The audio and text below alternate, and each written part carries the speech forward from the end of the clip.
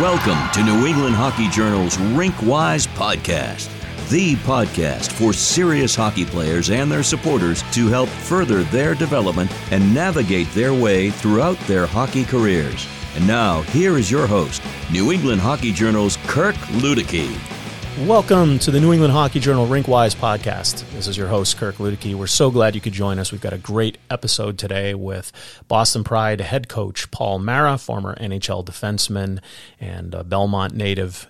But before we get to that, I want to tell you that our annual Prep Hockey preview issue is hitting the streets. Our November-December print issue of New England Hockey Journal is out. It's hot, and we are back to Prep Hockey after a season of COVID disruptions, and we are excited to continue to bring you prep coverage all season long. Go to hockeyjournal.com, sign up, become an exclusive content subscriber. And as always, our podcasts are free. So if you want to be on the Rink-Wise subscription list, just go on to Apple, Spotify, hockeyjournal.com, or anywhere you get your podcasts and listen to our shows. And so now let's get to it. Our conversation with Paul Mara. We are live here with Paul Mara, head coach, Boston Pride, Belmont guy. Longtime NHL defenseman, now coaching in the PHF, and welcome to the show. We're so glad you could join us. Hey, appreciate you having me. It's nice to be here, talk a little hockey. Yeah, absolutely, Coach. So as we get into this, you've got such an interesting journey. Let's start with going back to the beginning, the basics. Where'd you play your minor hockey? Who got you into it? Who inspired you? And how did those experiences build you to where you were able to go as a junior player and then later professional? Well, we're going back a long time here. I think if you look at my bio, I was born in New Jersey, but grew up here in Belmont pretty much my whole life. So started early on playing in Belmont, youth programs, South Shore Kings, ended up at Prep School Belmont Hill, right down the road. Used to walk to school, which is very convenient. Played there for 2 years, freshman, sophomore year. And then from there, it was one of those weird things. I played football, I played hockey, and I played baseball. And, after my sophomore year, people were like, you might want to concentrate on hockey. Things are going pretty well for you. And I'm just like, I just want to go play football as a quarterback on the football team. I was like, they're like, no, you really should stop playing. And that summer, it's like, okay, I'll stop playing. Then, Sudbury in the Ontario Hockey League drafted me. And, we talked to them a bunch of times. It was actually a pretty good family representation with Bobby Orr Group and Jay Fee and, advising me, you should probably go up to Sudbury. It's a great opportunity. You have a chance to be a high draft pick. And, I'm a 16-year-old kid being like, okay, I guess so. I don't really know. I talked to my mom, dad, my brother, and I ended up making the decision that I was going to leave Belmont Hill. After my sophomore year, started my junior year. So up September of that year, I think it was 1996, went up to the Ontario Hockey League, Sudbury Wolves, and 16-year-old kid from Belmont, Massachusetts, going to Northern Ontario is like, oh, geez, this is kind of scary. This is what movies are made from with, young blood and right. Slapshot. And, it was pretty similar. It's like, oh, this is tough hockey. I'm a little prep school kid, and now I have a half shield on, and players are fighting and, whatever. But great experience up there. Lucky to be drafted by Tampa Bay Lightning that year, 1997. And things progressed from there. Drafted, started playing, and here we are now. Awesome. So let's unpack some of that. So Joe Thornton, that was the Joe Thornton draft, first overall. Sioux Greyhounds, and you were in the Sudbury Wolves. Just talk about a guy that has persevered over the years. But what was it like playing against having to defend Joe Thornton that year? Yeah. So Jumbo Joe and I were the same draft year. He was up in the Sioux, and I was in Sudbury, and every time we'd play each other, it was sort of like, okay, these are the two top draft picks coming into this year's draft. And I saw Joe at many pre-draft things and media events, and I wouldn't say became friends with him, but became pretty good acquaintances, and just an awesome guy. And, you know, I look at his career now, he's still playing, and I'm coaching. I'm like, I got to get back into playing or something. But, you know, he's had an unbelievable Hall of Fame career, and, you know, just an all-around awesome guy to deal with and talk with. And, you know, I just know the players that have played with him in junior and in the NHL just rave about the person that he is. Yeah, and yeah, I mean, that going up against guys like that and being around guys like that, they just make you better. Yeah, I've always been, you know, a big proponent of you play with better players, you're going to become a better player. And, you know, playing against guys like that, trying to think of other players that were in the OHL at that time. Daniel Cleary was a Detroit Red Wing, won a cup. You know, obviously Eric Brewer, he was a top 5 pick, I think, and just a bunch of different players that had long NHL careers from that draft that, you know, when you play against them, you want to compete at their level, you want to beat them, and I think that always makes you a better hockey player. 100%. So just curious, I mean, you made the choice to go to the OHL, but were you at the time looking into colleges and going the college route? Because you know, being a Belmont guy, that was kind of the traditional accepted route for most players in the area back then. Yeah, absolutely. I think, you know, first and foremost, that was our mindset. I think every kid from New England, I think Brian Berard was one guy that went to Plymouth, and I actually ended up in Plymouth a year and a half later after Sudbury. But, you know, growing up in New England, you want to play college hockey. You want to play in the Beanpot, BU, BC, Harvard, Northeastern, whatever it is, school that you want to go to. And actually, my brother, he went to Belmont Hill. He actually ended up at Colgate playing hockey at Colgate. So I was like, maybe I can go to Colgate. But I actually ended up talking to a few of the schools around here. I talked to Jackie Parker at BU. You know, I talked to Jerry York at BC. And, you know, that was pretty much where I was going to end up at, you know, hopefully a Boston school.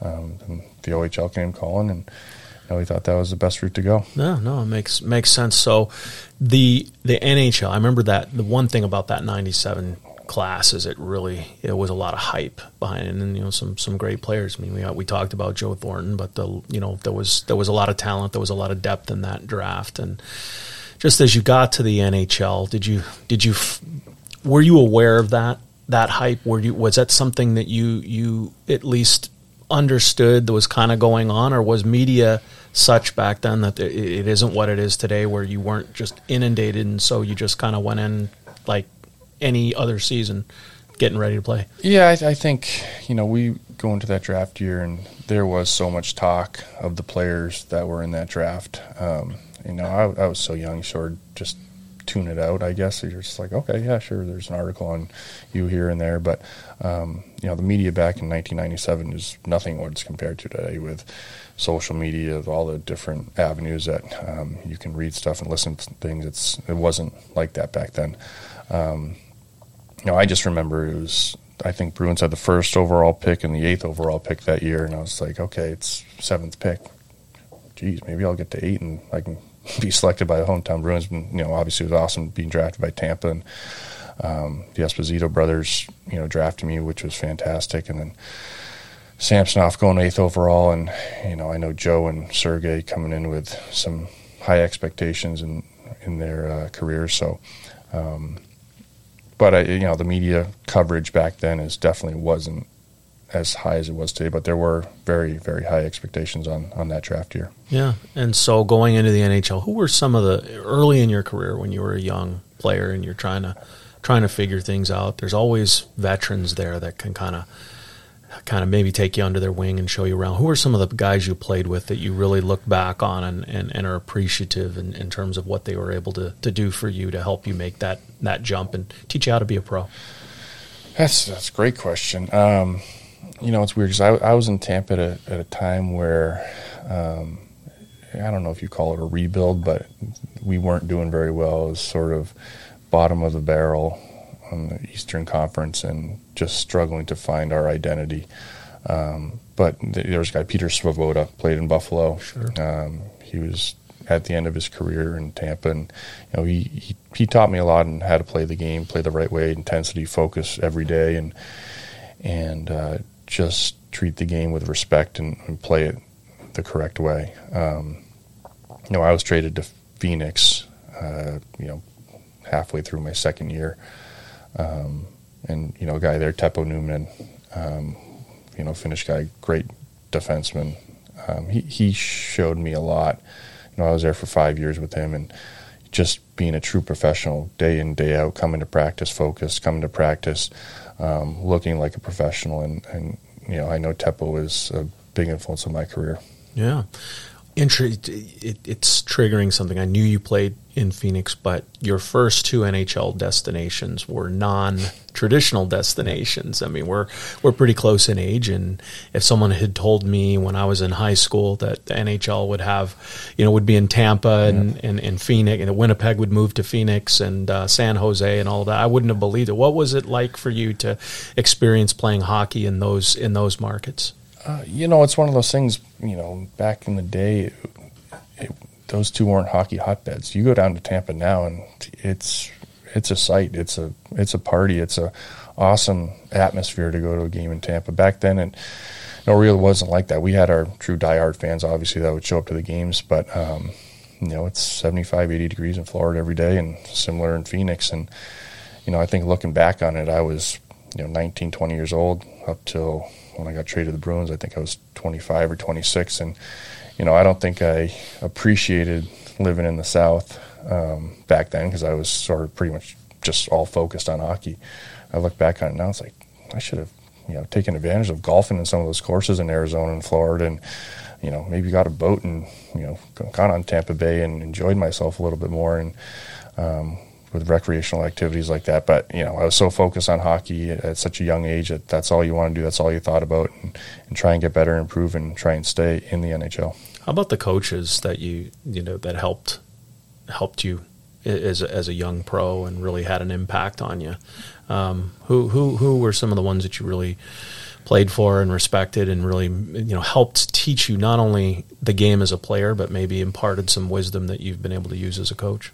I look back on, and, when I was in Phoenix, Rick Bowness, everyone knows who Rick was. He was here as a head coach in Boston and head coach, obviously he's a head coach in Dallas now, but he was with me in Phoenix for the full tenure there. I think he ended up being the head coach for maybe a few games at the end of one season when one of the coaches was fired. But, he really taught me a lot on, similar to Teppo, being a professional, showing up to the rink every single day with a positive attitude, willing to learn, willing to improve, willing to get better. And, he instilled that in me. There'd be days when, you come in there, you're just tired, and it's like, hey, you're here for an hour and a half, be happy. You're in the NHL. Why are you grumpy? Or why are you have a sourpuss on your face? Hey, you're in the NHL. You're 22, 23 years old. Come here, get better, enjoy yourself, and improve. That's one of those things that, when you professional athlete, you need to improve every day, because there's always someone that wants to take your job. There's always someone younger, someone older, usually someone older that, hey, you're 22, 23, you're taking a job of a 27, 28-year-old. They want your job. So you better come here with the focus every day that you want to improve and get better every day. I remember David Wilkie, who you played against, and he was my boss in Omaha. But he would talk to younger players, and he would always tell them, when you have the opportunity to play, you never know who's watching you. So whether you're practicing, whether you're playing a game, you need to give it your best effort, and your body language and everything, your energy. It has to be high, because you never know if that person's going to make a judgment on you at that point and never watch you again. Ironically, bringing up David Wilkie, I think he was in the lineup in my first NHL game in Florida. He was one of those players. He was a bit older than me, I think, and had a good relationship with him. But I was a younger guy, and I'm coming in as a defenseman in Tampa, and it's like, okay, this kid wants to take my job. It's one of those things, like you just said, you have to come each and every day to improve and become better, and you just never know when someone's watching. Yeah, 100%. So, as we talk about the different locations and being a Boston area guy growing up, what was it like for you? I remember it was 2006, because I remember Jeff Gorton talking about having acquired you at the draft. The draft was in Vancouver, and that was the Phil Kessel draft and the Brad Marchand draft, and So how did that all go down? How did you find out about it, and what was your general reaction to having a chance to come home to play for the Bruins? Yeah, it was one of those things. I remember, I want to say it was June 24th, but right around, late June, we were trying to negotiate a contract with Phoenix. I'd just come off two decent years where I think I had 42 and 47 points. So it's like, oh, okay, this could be a good time to get a good long-term deal going here in Phoenix. And obviously it didn't work out. And I got a call from Mike Barnett, general manager of Phoenix, like, hey, Paul, we've traded you. I'm like, sort of knew it was coming, just didn't know the destination. He's like, yeah, I've traded you to Boston. I was like, whoa, my heart awesome. Jumped out of my stomach, and it was just like, oh my God, this is incredible. And then, I think that day, we had a 2-year contract extension signed with Boston, which was amazing. And, coming to Boston, I was like, okay, this, I'm 26 years old, I think I was like, this could be a place where I finish my career and, playing in my hometown and get my family and friends and, spend my summers here and just spend, my whole life here. It's going to be awesome. Are there pressures? People, we talk about, local guys that come home to play for the Bruins, and I think there's one school of thought that says the locals don't do as well because they're home and there's distractions, there's pressures, whatever it could be.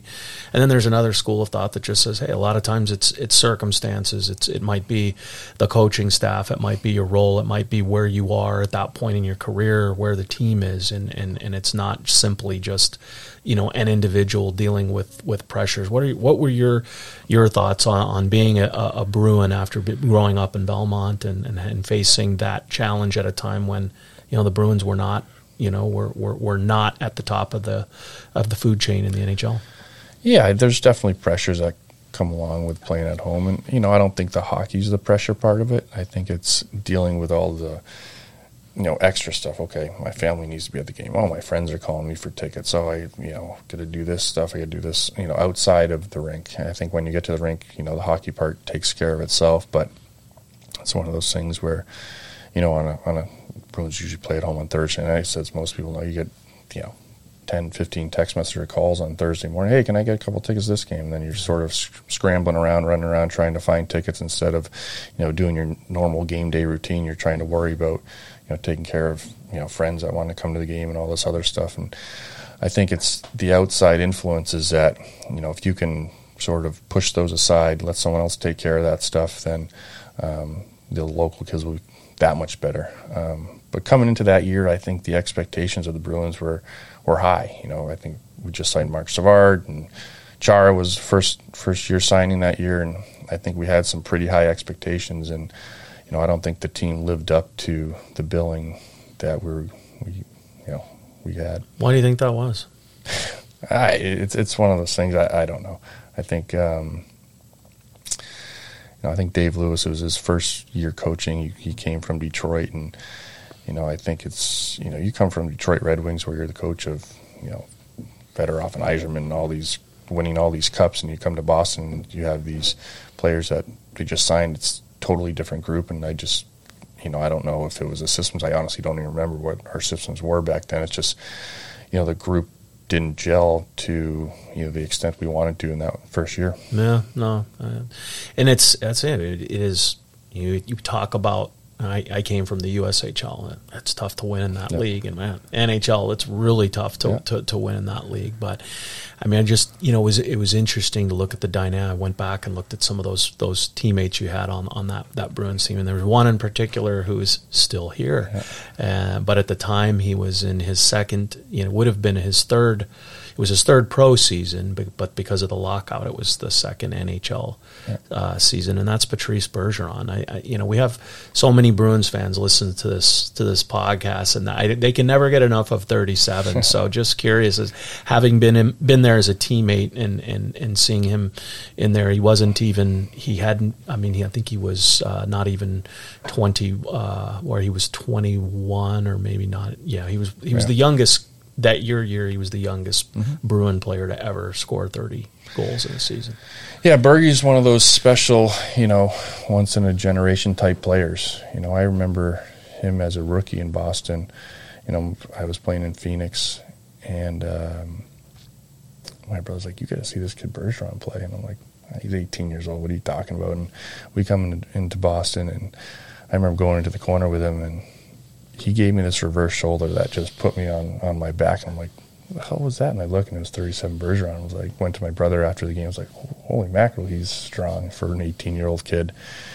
And then, a year or two later, traded to Boston, and just seeing how he progressed is phenomenal. But someone asked me the other day about Bruins tickets. Hey, any players that are still playing? I was like, Bergeron's the only guy still there from the team when I played. So, but he's a special player, and he's one of those players that is so dedicated to the game, dedicated to improving each and every night. It's, I don't know if people watch things on NESN, but, a couple weeks ago, I think they had a game, they lost, and they had back-to-back games. The next day, he was on the ice the next morning, shooting pucks from a certain area, top of the circle, in that sort of honeypot slot right in the, hash mark area, and I think he ended up scoring 4 goals that game. And it's such a good lesson for younger kids, being like, hey, things aren't going well, practice harder, and practice those things that you need to improve on. And he needed to improve his shot from that area, and he scored 4 goals. And it's just a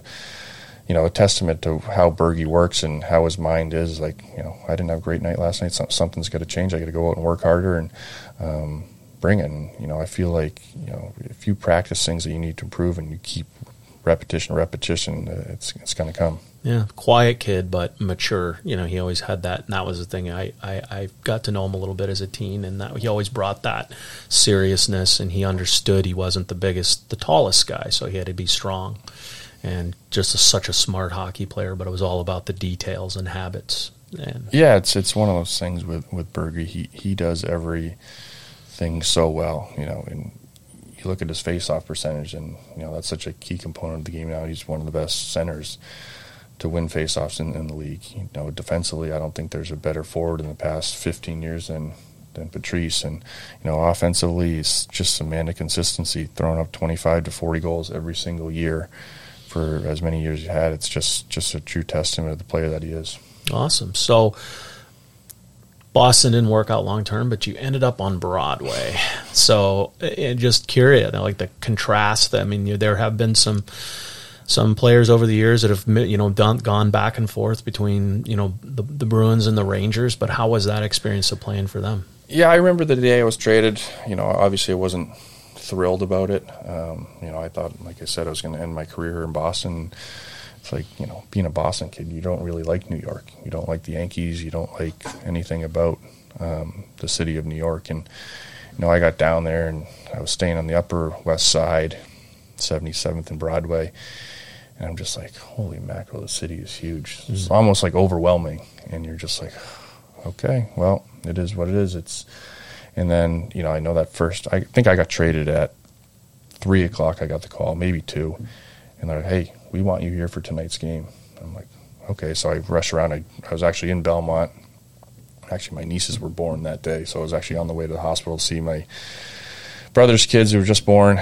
I get the call. I actually was listening to radio, and they're like, hey, the Bruins just made a trade. They traded Paul Mara to the Rangers. That's how you found out? That's how I found out. And tell me more about that. So it's been a little, 15 years now I've been keeping that on my chest that I was pretty grumpy about that. So I hear on the radio, and they're like, yeah, the Bruins just made a trade. They traded Paul Mara for Aaron Ward. I'm like, looking at my phone, I'm like, this can't be true.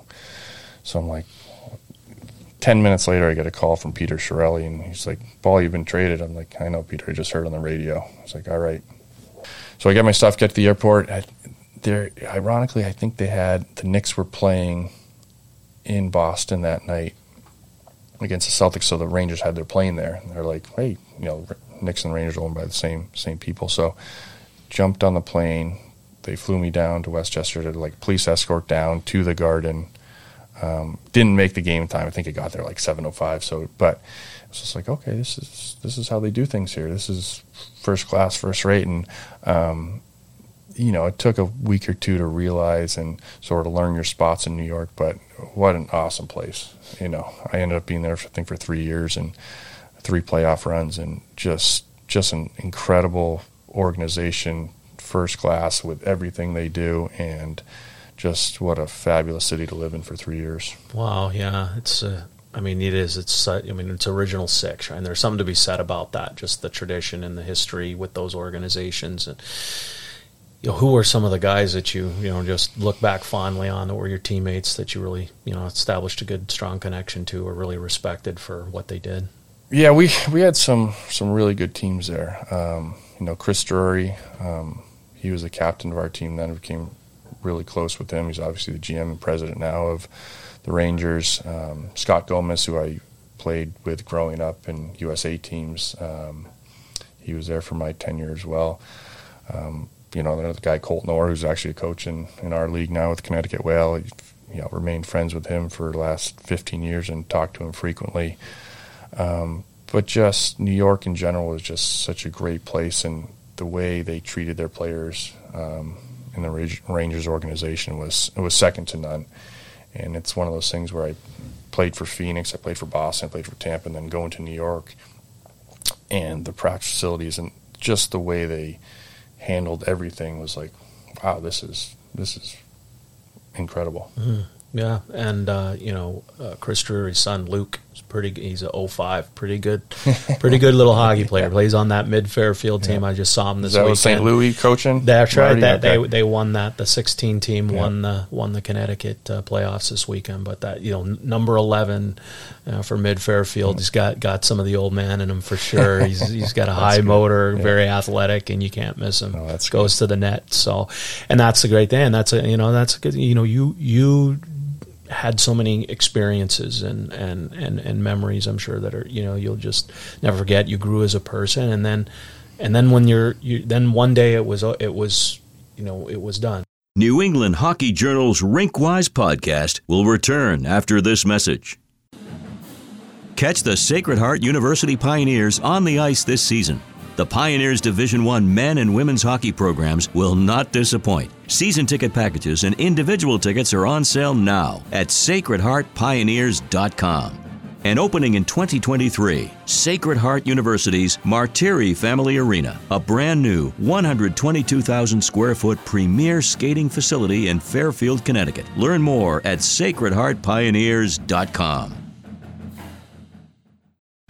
Are you serious about playing your sport in college? Do you need a flexible education that allows you to maintain your practice and competition schedules while also preparing you to succeed at the next level? You should check out the University of Nebraska High School. UNHS is accredited and offers more than 100 online courses, including NCAA-approved courses to protect your academic eligibility. Students can earn a UNHS diploma or take a single course for transfer credit. Courses are college prep, self-paced, and available 24/7, 365. Enroll anytime and take up to a year to complete a course. Visit highschool.nebraska.edu today. If you love college hockey and want an inside look at the game, get a copy of the book Great Game, D1 College Hockey, People, Places, Perspectives. From the emotions of Frozen Fours to the atmosphere and classic venues, Bruce Haas has captured the passion that people have for the college game through interviews with players, coaches, officials, and fans. No other book captures the spirit of college hockey like this does. Great Game makes a great gift for the holidays for a college hockey fan. Score your copy of Great Game today on Amazon, Barnes & Noble, AtascaBooks.com, or at your local bookstore.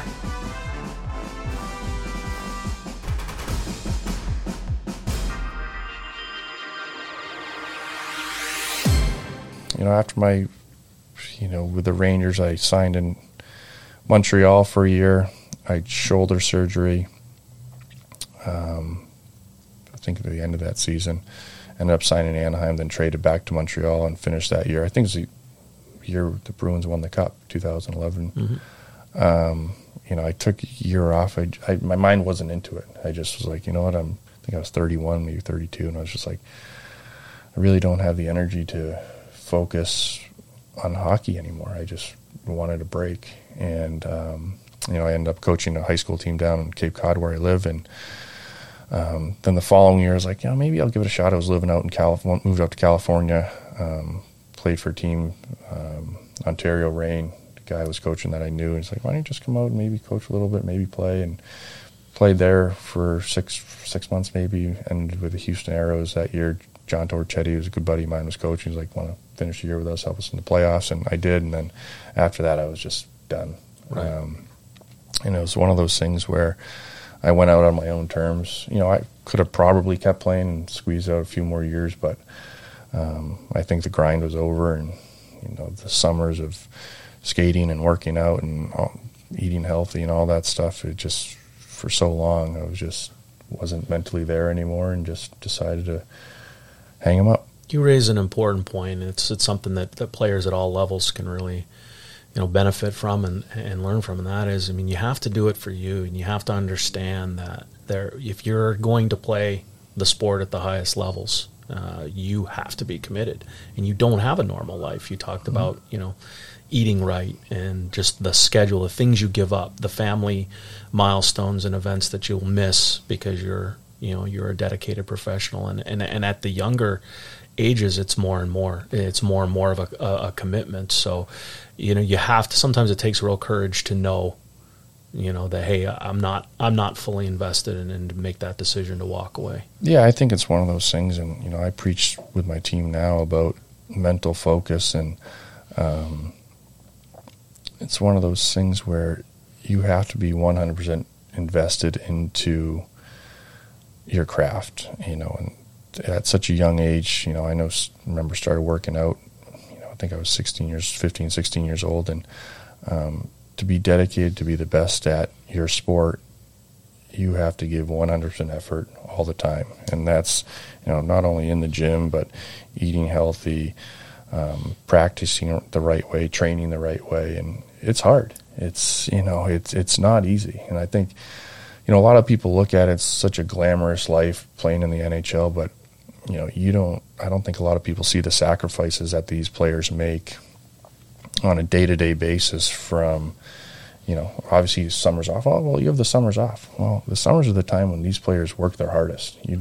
These players are up at, 6, 7 in the morning, going to the gym, going on the ice, doing things to make them a better hockey player. You don't just become a better hockey player by showing up at training camp and going on the ice. It's the hard work put in from, end of May or June, whenever the season ends, until training camp. And that's when these players work the hardest, which a lot of people don't see because it's behind the scenes and the cameras aren't there. But, those are the toughest times for players doing that because, summertime, everyone's out on their boat, going on vacation, doing all these different things where, hockey players are in the gym, on the ice, doing the things that they need to do to improve their craft. And it's work outside of the rink, right? It's not enough to just simply say, hey, I'm going to put in the work when I go to the rink. There's so much more that goes into it. And, it's something as simple as getting the right amount of sleep, not staying up till 2 in the morning playing video games or whatever. Yeah, it's 100% true. It's like you need your sleep. Sleep has always been a weapon, and I've always used that. You're not staying up till 2, 3 in the morning going out having fun or playing video games or whatever people do nowadays. It's dedication and eating healthy. And, I've always enjoyed my cheeseburgers and steak and cheese probably to a fault. And, now I can, I don't have to worry about going into the gym but stepping on the scale. Yes. Yeah. Oh gosh. I don't do that anymore. I used to do that rigorously every day. Like, okay, up a pound or down a pound, I got to, do this or do that. Eating healthy, that was one thing that I don't miss that anymore.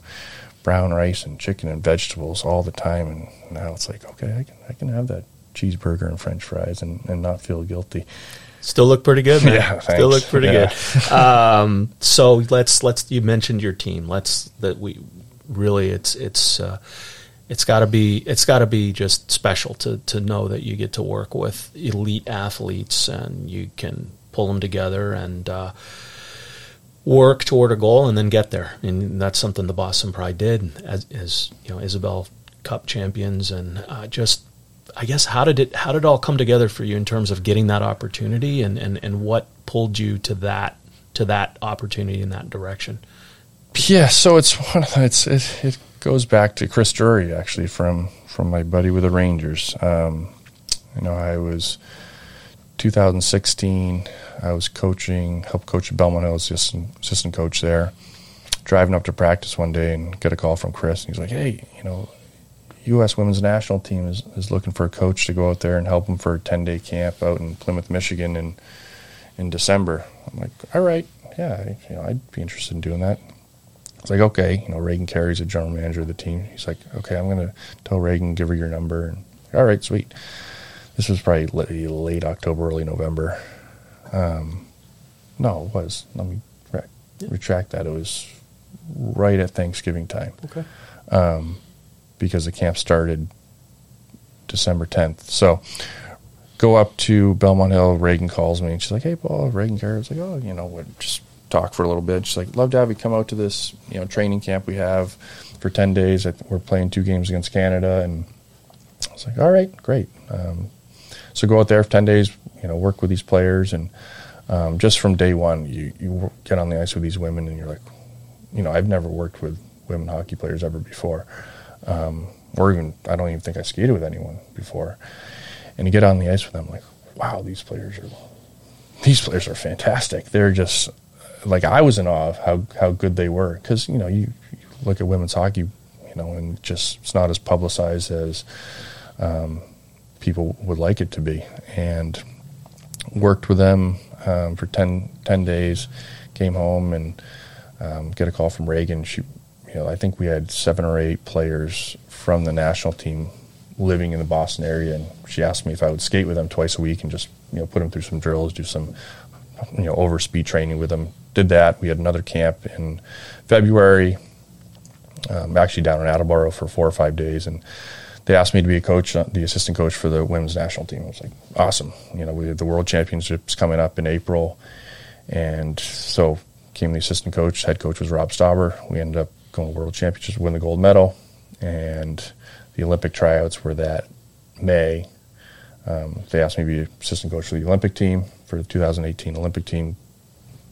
Go to Seoul, Korea, win the gold medal, obviously, which was an awesome experience, and come home from there, and Haley Moore, who's vice president of the AHL, and Danny Ryland, call me and want to have a meeting with me, and asked me if I'd want to be the head coach of the Boston Pride, and I was like, absolutely, Great. Definitely. It's I knew who they were just because a bunch of the players played on the Boston Pride, and I was like, absolutely, took the job, and been grateful ever since. Wow. So let's go back just a twitch. I'd forgotten about the Olympic connection. So, just playing the Olympics in Korea, that had to be quite a bit of a culture shock for you guys. But B, just how special was that, just in terms of the women coming together like they did and winning that after there had been so many disappointments over the years? It was amazing. Just from starting skating with those players in 2016, there's been so much heartache on the women's side. They obviously won it in 1998, gold medal, but they hadn't won it since then. A bunch of silver medals, and the team led by Megan Duggan and Casey Bellamy and a lot of local players here. From day one, it's like, we're winning the gold medal. That was their mindset, and you could see it with their training, with their intensity, with their focus. And we moved down to Tampa that year for 7 months before the Olympics to train and get ready, and their singular focus was winning a gold medal, and nothing wavered from them. And they were so dedicated. It was just amazing to see, and to go over there and win it in the fashion we won it, which was pretty exciting, was just awesome for these players and for their careers, and just something that they'll never forget, I'll never forget, and we'll always cherish. You talked at the very beginning. You were talking about being a multi-sport athlete, and I didn't follow up. But this is kind of it's an interesting trend. But I'm interested in just the raw athletic ability of your players, on the Olympic team, on the Boston Pride, and just in your experience with them, like how many of them were were in our, we're multi-sport athletes, at least growing up, to hone those skills. Because at some point, everyone has to focus on hockey to be high-level players. But they see, you watch them, they're very clearly athletic. What are some of the sports that you see them typically doing that hone those hockey skills for them? Yeah, I think every professional athlete is a multi-sport athlete. You look at the players not only on the Olympic team but on the Boston Pride team now, and just their warm-ups, their skills with the soccer ball. You're like, okay, obviously a lot of these players played soccer, and then there's a few on our team now that throw the football around. It's like, wow, they get a better arm than I do, for crying out loud. They're just pure athletes. They're not just hockey players. They can go out there and probably get on the basketball court and compete with anyone. Lacrosse. It's one of those things. They're just amazing athletes in general, and I think that's probably true with most hockey players. You look at them, and it's like a lot of them are great lacrosse players. A lot of them are great soccer players because they are fast and they can run and they can move. And I've always been a big advocate on playing multi sports and being a great athlete. If you're a hockey player, that can help your footwork in soccer, and if you're a football player, that can help your footwork in hockey, and baseball can help your hand-eye coordination, playing on the ice and helping your hands out. So I feel like, the better athlete you are, the better you'll be in any sport. Yeah, no question. So you go from winning Olympic gold, you get to the Boston Pride, and over a couple of seasons, how did you build it? How did you get this, get your team from where you started to ultimately finishing on top last year? Yeah, I think when the season before I got to Boston Pride, I think it was a down year, I think well below 500, and I got there, and I think I was sort of given the opportunity to run the hockey side of things, where it's like, hey, you get to pick your team. I'm not the general manager, but I'm sort of director of who's going to be on our team. I don't know what they call that. But, I wanted to bring a culture to Boston of first having awesome people, high character players in the locker room, then on the flip side, making them or having great players as well. But I think first and foremost, we wanted to build a locker room environment where everyone gets along, everyone is cohesive, and I've been an advocate of, I feel like the best teams on the ice are the best teams off the ice in closeness. And obviously there's teams that have cliques and this and that, and some people get along, some people don't. But I wanted our team to, everyone in the locker room can gel and be awesome people as well as players. And I think this is my fourth year, I think we've had that culture of winning, which is great, but in our locker room, I don't think you can find a combination better of 20 players that actually enjoy being around each other each and every day, and I think that's carried over to the ice. Yeah, and it starts with your leaders. It's one thing to pick the right players, and I've always been a proponent of, it isn't about necessarily the best players. I mean, it certainly helps, but you got to have the right players. But then once you get the right players, you also have to have the right leaders, the right people that are going to enforce the vision and the message. And really, it's all about pulling, rowing hard in the same direction, and your leaders will do that. How's your leadership group? Our leadership group, led by Jillian Dempsey, our captain, our two assistant captains, Kaylee Fratkin and McKenna Brand, are the epitome of who you want to lead your team. Jillian Dempsey is the Patrice Bergeron of the NWHL, where she's just a true leader on the ice and off the ice. In similar fashion, that story with Patrice shooting the pucks, she's identical to that. She goes out and has a game and she misses a shot. The next day after practice, she's there for 15, 20 minutes, emulating that exact shot and making it right, and then the next day she'll score in that regard. And it's just another example of, hey, go out and work on the things you need to, and it'll come to fruition on the ice and you'll score those goals. But she's a true leader, the way she works, the way she handles herself both on and off the ice, and just an all around awesome person. And our assistant captains are the same way with McKenna and Kaylee. They just go about their everyday business like a professional. they treat the game with respect, and they play the game the right way, and they work so hard and tirelessly to improve their craft. And, I think that has, transformed to our younger players that have come along, like, okay, this is how it should be done. And, now our younger players are emulating them and their practice habits and the way things should be done.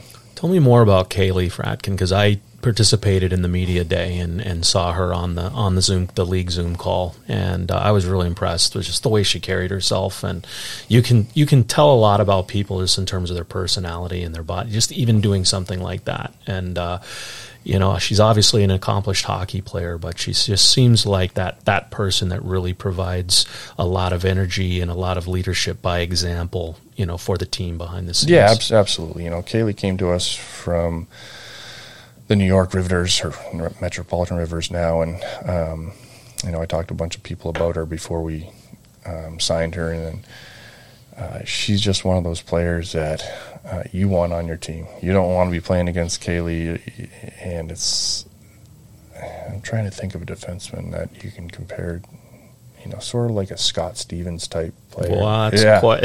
Yeah, it's like, oh boy, you better keep your head up. Yeah, it's one of those things. Like I don't even play a 3-on-3 game because I don't, she'll might cross check me, and the way she plays the game, she plays it so hard with so much intensity.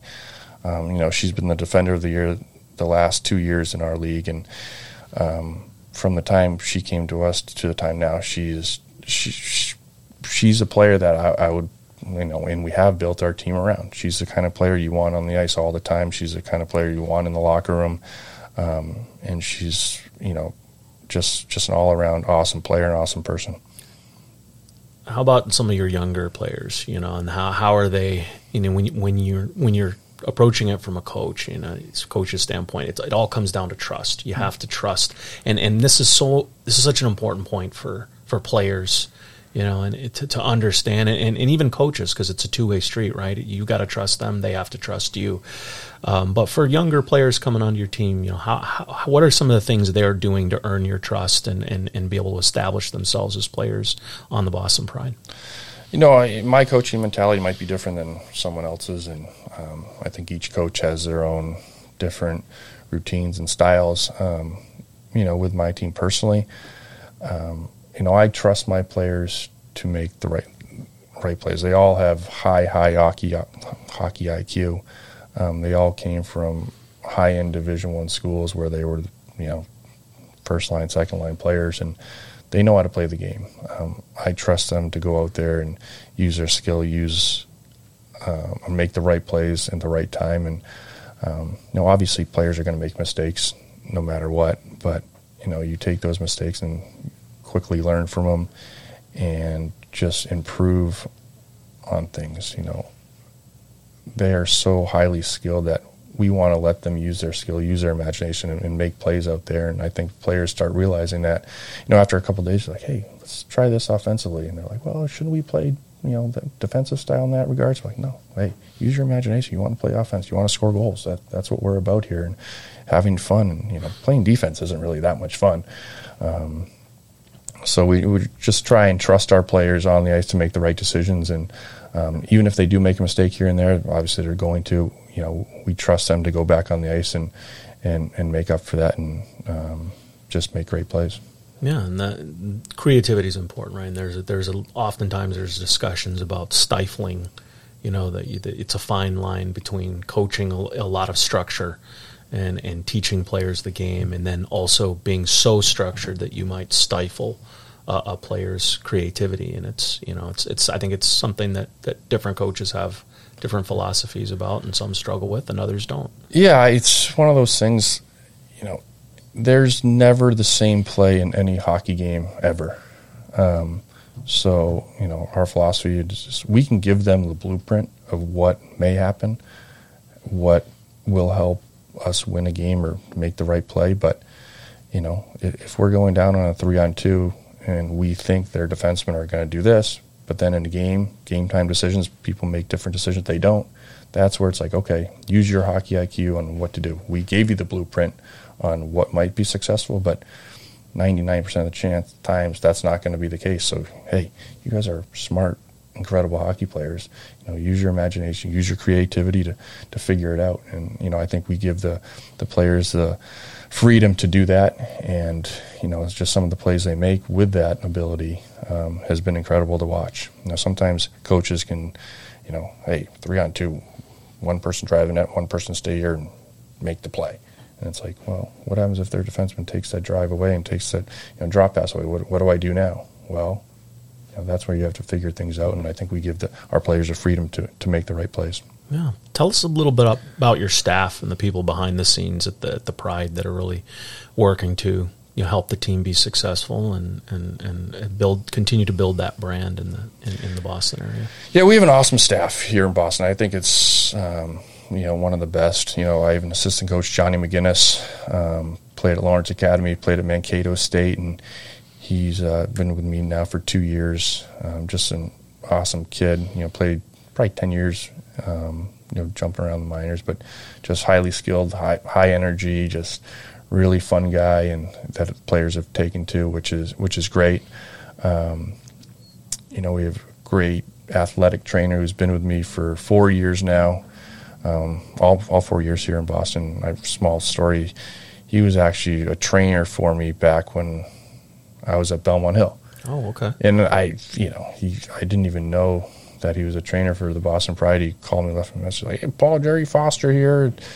I'm your trainer in Boston." I'm like, "Oh, great." Yeah. And so he's been incredible. He was trainer for the Providence Bruins for a while and up at UNH and Maine Mariners. So, he's always won.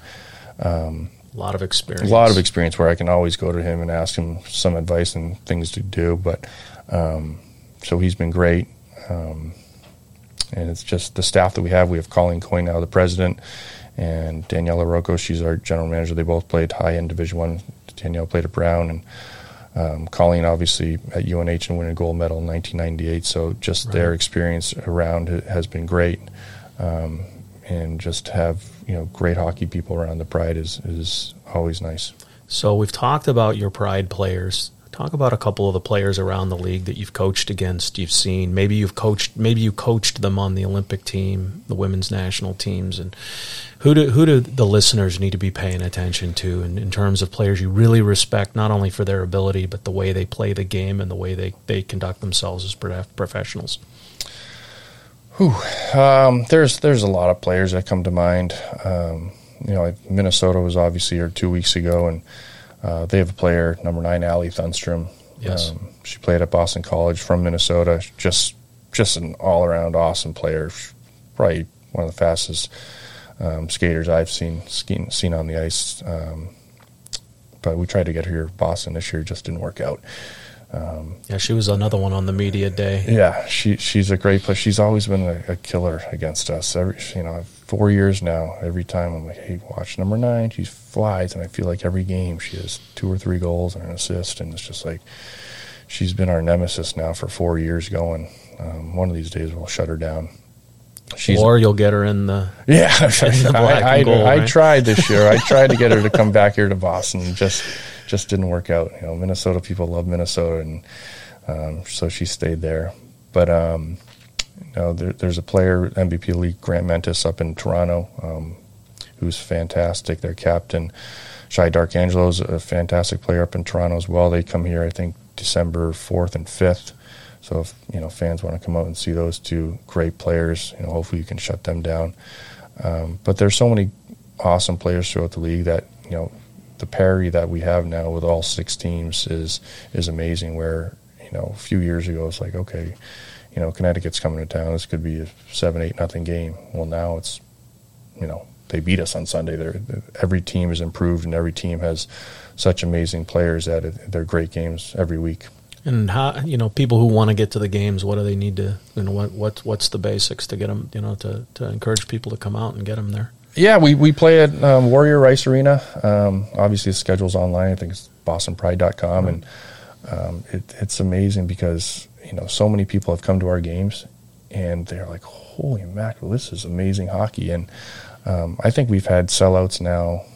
Obviously last year we didn't play at home, but the year before that, I think we sold out our last 8 games at home. We sold out 2 weeks ago on a Saturday night, and the fans that come to the game have such an awesome experience because Warrior Rink is such a great place to watch a game. It's compact, you're close to the ice, and you can see the skill, you can see the speed of these players, and everyone always comes back. A little cold. It is freezing. Bring your jackets. I remember my first day coaching there, I wore a suit, and I basically couldn't feel myself after the game, so I ended up getting a winter jacket that I wear on the bench now. Well, yeah, no doubt.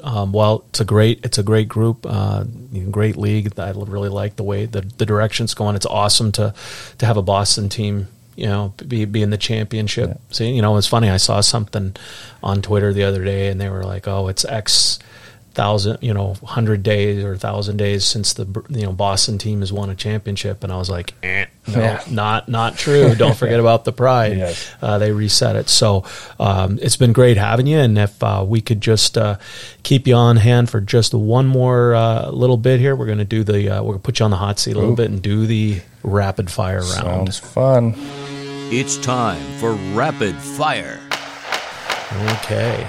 So first question for you. Favorite NHL defenseman growing up? Brian Leetch. Wow, not Ray Bourque. No, it was weird. For some reason I loved the New York Rangers when I was a kid. I remember I made a collage of Mike Van Beesbrook and Mark Messier and Brian Leetch, and it's funny, I lived in Avon, Connecticut for 2 years when I was younger. And ironically, Brian Leetch was at Avon Old Farms, I think it was 1986 when I was living there, and he was a senior.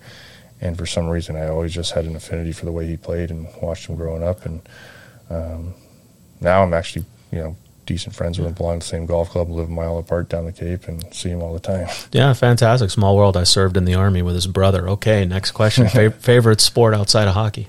Football. Okay, favorite non-hockey athlete? I got to come back to that one. Okay. Wow. Okay. How about favorite vacation spot? Somewhere in the Caribbean. Okay. Sounds good. Toughest player you had to defend in the NHL? Matt Sundin or Mike Modano. Okay. Very good. And favorite breakfast item? Yogurt. What flavor? Strawberry banana. Sounds good. Can we get that favorite non-hockey athlete out of you now? Probably Greg Maddux. Greg Maddux. There we go. And everyone, that concludes the rapid fire round. Coach Mara, you survived. And again, we want to thank you so much for joining us on the Rinkwise podcast today. All right. Appreciate you having me. Thank you so much. Hope you enjoyed the talk with Paul Mara, head coach, Boston Pride. We appreciate Paul coming into the studio and talking with us and sharing his insights. It's always so interesting to find out direct from the source and these former players and current coaches what made them tick and the types of insights that are helpful. So we hope you enjoyed it, and we look forward to seeing you next time, and we'll see you at the rink. Thanks for listening to New England Hockey Journal's Rinkwise podcast. Be sure to rate, review, and subscribe to the podcast on Apple Podcasts, Spotify, Google Podcasts, and other podcast platforms. Follow us on Twitter at NE Hockey Journal, on Instagram and Facebook at New England Hockey Journal, and subscribe to New England Hockey Journal online at hockeyjournal.com. New England Hockey Journal's Rinkwise is a Siemens Media podcast.